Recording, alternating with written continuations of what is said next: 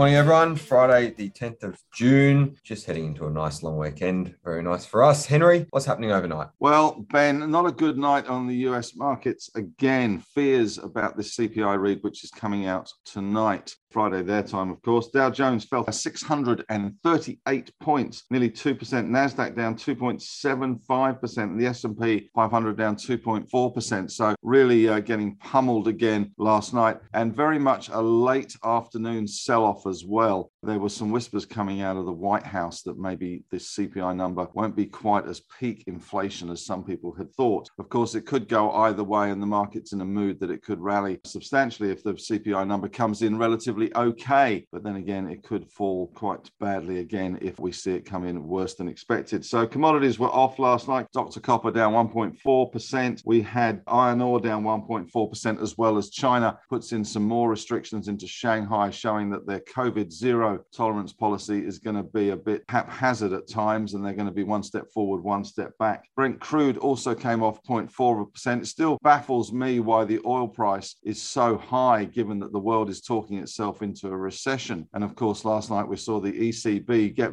very, very aggressive, given the inflation rate in the EU is around 8% at the moment. They were very aggressive and said that they would raise rates by 25 basis points in July and 50 basis points maybe in September, and that would take the rates to zero. So that's really aggressive when the inflation rate is 8%. And European natural gas prices jumped 13% last night. So the inflation is well and truly in normal commodities that people buy in normal life. That was the result of a LNG plant in the US exploding and being out of commission for 3 weeks as they had an explosion at the plant. And the US, of course, shipping lots of its LNG to Europe to fill the gap because Russia is no longer allowed to ship its LNG to Europe, which is causing inflation in the US because they have no gas. So anyway, not a good night, and our market showing that as well. SPY was down 55. We're down worse than that at the moment. Very nice. Thank you, Henry, for letting the ECB know what you really think. Oh, someone has to.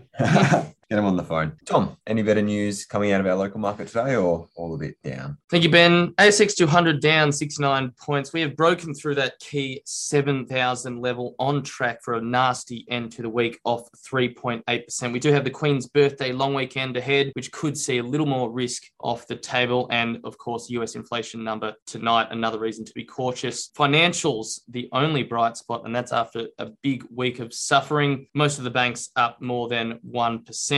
Tech and miners are leading the market lower. BHP and Rio both down more than 2%. Atlas Arteria, the toll road operator ALX, is off. They've denied the request from IFM for some non-public information. IFM upped their stake on Monday to around 15%. Bubs, BUB, one of the best performers on the market, they are ahead more than 4% on a US shipment update, and there's a big issue in the US with a lack of supply of baby formula. Virgin Australia is considering an IPO as early as next year, and the buy now, pay later sector is now expected to fall under national credit laws next year. Block, Zip, and Sezzle all coming off significantly. Block is down 7.6%, Sezzle down 4.7%. And there is some speculation InvoCare could become a PE target. That's not really translating into the share price. They're off less than 1%. And signposting next week, a big week of central bank decisions, FOMC decision, Bank of England decision, and GDP number, Bank of Japan decision. Interestingly, they're one of the only dovish central banks running around at the moment. And we have local unemployment data to round out the week. So a fair bit going on. Busy finish to the week. Thank you, Tom, for that. Leighton, what's happening in the broker land? Thank you, Ben. Just following on with the financials theme again, there's some more commentary out this morning from Morgan Stanley and Macquarie. They've both re-rated the Big Four. Macquarie sees the sell-off as a tactical buying opportunity in the context of the broader market. It says that rising rates and an upward sloping yield curve are expected to provide upside to margins. Morgan Stanley points out that higher term deposit rates and deposit mix shifts could negatively impact the margin benefits from rate hikes. There hasn't been any price target moves. Both brokers are underweight on CBA, which is generally the case, with target prices of around $90, implying a 5% downside. Westpac is mixed with equal weight and overweight recommendations. The price targets are in the range of 15% to 20% above the current market price. And the same for NAB, with target prices around 12 to 20% above the current share price. And ANZ with the highest price targets. Macquarie says outperform with a target price of $29.50, implying a 26% upside. And Morgan Stanley is equal weight with a target price of $28.90, implying around a 24% upside. Ben? Good stuff. Thank you, Leighton. Chris, not able to be with us this morning, but he has been busy. He was on AusBiz doing a buy, hold, or sell this morning, talking about Worley's, Breville, and CBA. And then he does have Breville as his chart of the day too, so make sure you check that out. And Henry, what are you writing about today? Thanks, Ben. Just writing in Henry's take today, mainly about I should have taken my own advice of being fat and happy at Easter and just sold everything and just gone and played golf for the next 6 months, which would have been a far more appropriate strategy. Small caps really pushing proverbial uphill in this environment. Luckily for me, I'm doing an AusBiz at 1 o'clock today when I'm talking to Koshi about small caps. So it's struggled to find ones that actually you could say would be worth buying. However, also I looked today at inflation, real world inflation. Forget all the stuff that the economists talk about in terms of taking out those volatile things like food and energy costs. But in real world, there is a lot going on in energy prices, especially for those that are very energy dependent. One example of this, I was listening on the radio last night as I was heading off to band practice, talking about dairy farmers and how reliant they are on electricity, not only for the milking of the cows, but also the refrigeration of the product. And it just kind of brings home how much of a pressures there are in the supply chain. And some of these guys, they had $150,000 usually in electricity bills for the year on a normal basis. Now those bills are going up to around $250,000. So that puts a big dent in the dairy farmers' pockets. So we are going to see more food inflation coming down the line. And I think that's something that we're going to have to get used to. My brother was telling me last night that a can of beans that he used to buy in the UK for 55p in the supermarket, he's a stingy little bugger, has now gone up to £1.30. And petrol in the UK is £2.10 to buy a litre. So that's about the same as it is here, except we're paying in dollars, they're paying in pounds. In the US, it's gone through $5 a gallon, which is the national average. In some parts of the world, it's cheaper. So I do have a solution to this crisis, which I have written in Henry's take, but unfortunately no one will do it, and it's very unpalatable, but I'll let you make your own decisions. But certainly tonight's inflation is a bit of a watershed moment, I guess, for markets if we haven't had enough watershed moments. But certainly in the real world, energy prices, food prices, and petrol prices are having a serious impact on people's spending power. And obviously the market's reading that, even if the economists aren't. Very nice. Thanks, Henry. Look forward to finding out what that little teaser is about Henry's big inflation solutions.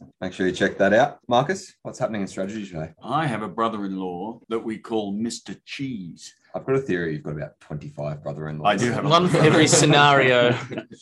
Now, Emma's got 6 siblings, and then I've got my brother's wife. Anyway, there are a lot of brother-in-laws and sister-in-laws. But I do have one brother-in-law called Mr. Cheese. We call him Mr. Cheese because he ships cheese, and he has the contract for Domino's Pizza cheese, I believe. He just earns a percentage on shipping it around. He doesn't make it. And he's doing extremely well at the moment. You should see some of the toys he's turning up with. I can only imagine the cheese price is up as well. And so his percentage is up nicely as well. So good time to be in cheese. A good time. Good to buy it. Good time to be in cheese. There you go. So I've started a strategy section today with a bit of a shrug of the shoulders and said, well, that's about that for the bounce then, isn't it? Looks like it's all over again. And I say that not just because we've had a bad night, but because it's on the charts. The technical picture has turned down again in the US. You would be optimistic indeed to assume this bounce is going to continue with this rather precipitous couple of days. And on that basis, I think if I was holding a geared ETF to the NASDAQ, I'll probably just be giving up on it today, especially considering we have got the CPI number tonight, which could go either way, of course. But also bond yields are on the rise, and that's why the technology sector led the US market down. And we have the VIX volatility index just bounced again out of the bull market band, chart of that in the strategy piece. So really no reason with the CPI number coming to take the bet, I don't think, because you're betting into this bigger downtrend. The medium-term downtrend has been against us since November last year when the NASDAQ topped out. Medium downtrend's been against the US since then, but the short-term downtrend was our friend and is no longer our friend as of this morning, and that's really the point. It's all fiddly charts and lines on charts. It's all a load of rubbish, but you can see people have just given up on the bounce ahead of this CPI number. The FOMC meeting also next week is obviously going to be dictated by the CPI number, you would assume. So quite a bit riding on it. Experience tells me, Henry will probably tell you the same thing, that it's rather uncanny how markets often get it right by popping or dropping into major releases. So dropping hard into the CPI number is something that maybe we shouldn't ignore. Or if you were in 50-50, just go with the trend of the market for the moment. Otherwise, I've looked at our market as well. And the main thing here is that our market's always been a tale of two cities, which, by the way, is a book by Dickens for those who are not born in a literary era. You're by yourself here. No, I think Henry will be with me as well. And our market is a tale of two cities. It's about the bank sector and the resources sector, and then everything else. And the obvious reason to put the charts in today, again, too many charts, but that's all we've got to go on. We're trying to determine the trend. But the bank sector obviously topped out in the last couple of days, having a nice relief rally today, but probably just from a seller exhaustion rather than optimistic buyers. But that's topped out. That makes our market a little bit more difficult to believe at an index level. But the resources sector looks comfortable, and the energy sector has just broken out. And you've got Janet Yellen today has just made a speech, and she said that it is unlikely gasoline prices will fall anytime soon. And that's not why the sector's broken out, but that's what the message the sector has been taking on board in the last week or so, is that this is going to go for a while. And the energy sector is the only playground at the moment. All the other sectors, REITs, technology, cyclical, consumer discretionary, retail, media, automobiles, housing, all these sectors which require positive market sentiment. There are a lot of high PEs in there as well. Stock market stocks, they need a rising market to perform, and they've already been sold down hard. The only reason you'd sell any of those now, and this is where, as Henry says, some of the stocks have already crashed. This is where you would be looking to time the bottom, and clearly it's not here yet. The only reason you'd sell them now is because you thought the market was going to do something horrible, and there's no real reason to believe that. So giving up on the bounce was the message in Strategy today. And you'll also see Janet Yellen's other comments. She says, it's amazing how pessimistic people are. I don't think we're going to have a recession. There's nothing to suggest that a recession is in the works. But of course, there is a recession risk, which is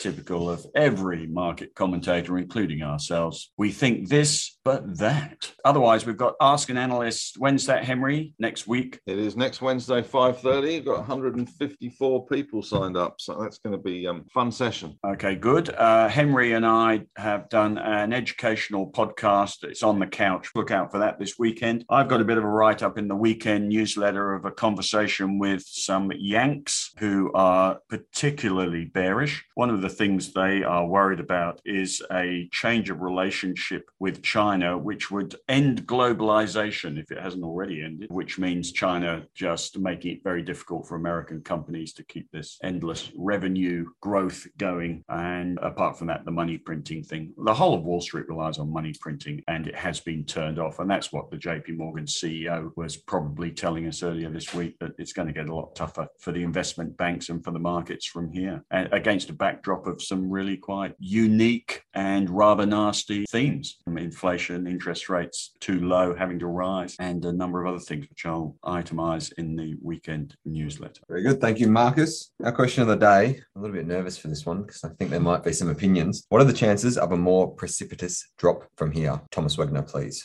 Well, I don't have a number for you, but I will steal some of Henry's thunder. And he was talking just about before how we're being held up by energy and resources. And if commodity prices come off, then we could see the market fall a fair bit, a couple of 100 points. But what's the chance of that? Who knows? Okay, thank you, Tom, for your on-the-fence opinion. Yeah. But you're not a bull, that's the main theme that most of us will have. I'm neutral to slightly negative is my view on the market. Right. No one's going to be an optimist at this point, which tends to tell you the trend is not up. Yeah. Leighton, do you want to be an optimist? Oh, no, not at all. I think there's going to be a lot riding on this CPI number that comes out tonight, and that could dictate quite a bit what we do on Tuesday. Henry? You're right. It is very hard to be an optimist at the moment. By nature, I think most brokers and people of our ilk tend to be optimistic, but it does seem to be that the headwinds piling up. Beaufort scale 10 at the moment. It could go to 12 if Jamie Dimon's right, because that's a hurricane. But certainly, our market has been held up by the big solid plank, which was the banking sector, which fell over in the last week.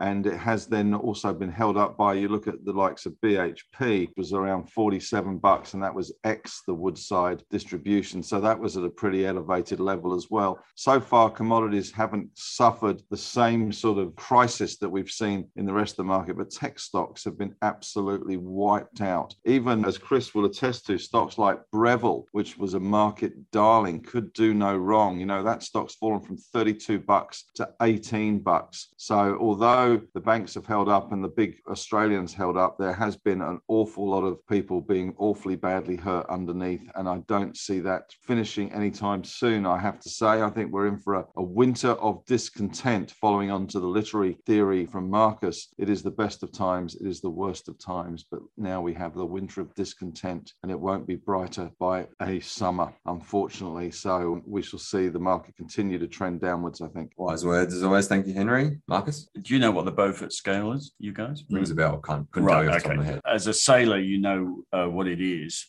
because Beaufort scale 12 is the sea is white, and Beaufort scale 0 on land is calm, smoke rises vertically. I remember that one. And the Beaufort scale 12 on land is violence and destruction. It's all to do with wind. And Beaufort scale 10, 11 and 12 very rarely experienced on land. I don't think we're quite going to get to violence and destruction. But having said that, I'm getting spider tingles about a precipitous moment in the market. Let's get past this CPI number and let it all calm down a little bit. But if we woke up after the CPI number to Wall Street down 1,000 points, I think I'd be going, 30% of me would be going, yeah, we should have expected that. So I think it's a scary moment for CPI. I do think some of the elements are lined up against us, not for us at the moment, and it's very unlikely to turn on sixpence. So I would say Henry's view that, sell in May and go away, or fat and happy at Easter, that does seem to be true. And I do remember when I was working at Nomura in England after the 1987 crash, there were 4 traders who traded the principal book, which means they were trading with Nomura's money. They traded the principal book of Nomura, trying to make money in the equity market. And the head of equities, Robin, can't remember his surname, the head of that desk sent them all home and told them, I'm going to pay you to sit at home, play golf, because I'm going to save more money than if you continue to muck around in the equity markets trying to make money, especially in the short term. So he sent them all home. So we do seem to be at one of those moments where it's probably better to be standing back. I don't think I'd be overly concerned about Australia as a long-term investor, but it's very hard to generate a bull market expectation today. Yeah, I would repeat most of that sentiment. I think the inflation number could be potentially, if it's out of hand, after we've had all this talk for the last month or so, central banks being more aggressive to crimp that, that could kind of change the narrative again to where rates might have to end up and how quickly they might have to end up there and cause a bit of a panic if it does happen. Or it might come in under and everyone starts talking about lower rates and it's happy. So we'll see. Sit on the fence. If you take the Beaufort scale and move it into stocks, okay, small trees begin to sway, all right? So small stocks begin to sway. That's Beaufort scale 5. I think we're past that, aren't we? A few of the small trees have come out of the ground, I think. Yeah, so we've got Beaufort scale 7, whole stocks, whole trees in motion, resistance felt in walking against the wind. Yeah, we're probably there. About there. There we go. Beaufort scale 7. Leave it on that. We're on 7. Thanks, guys. Have a good long weekend. We'll see you back here on Tuesday. Tuesday. Thanks, H. Guys.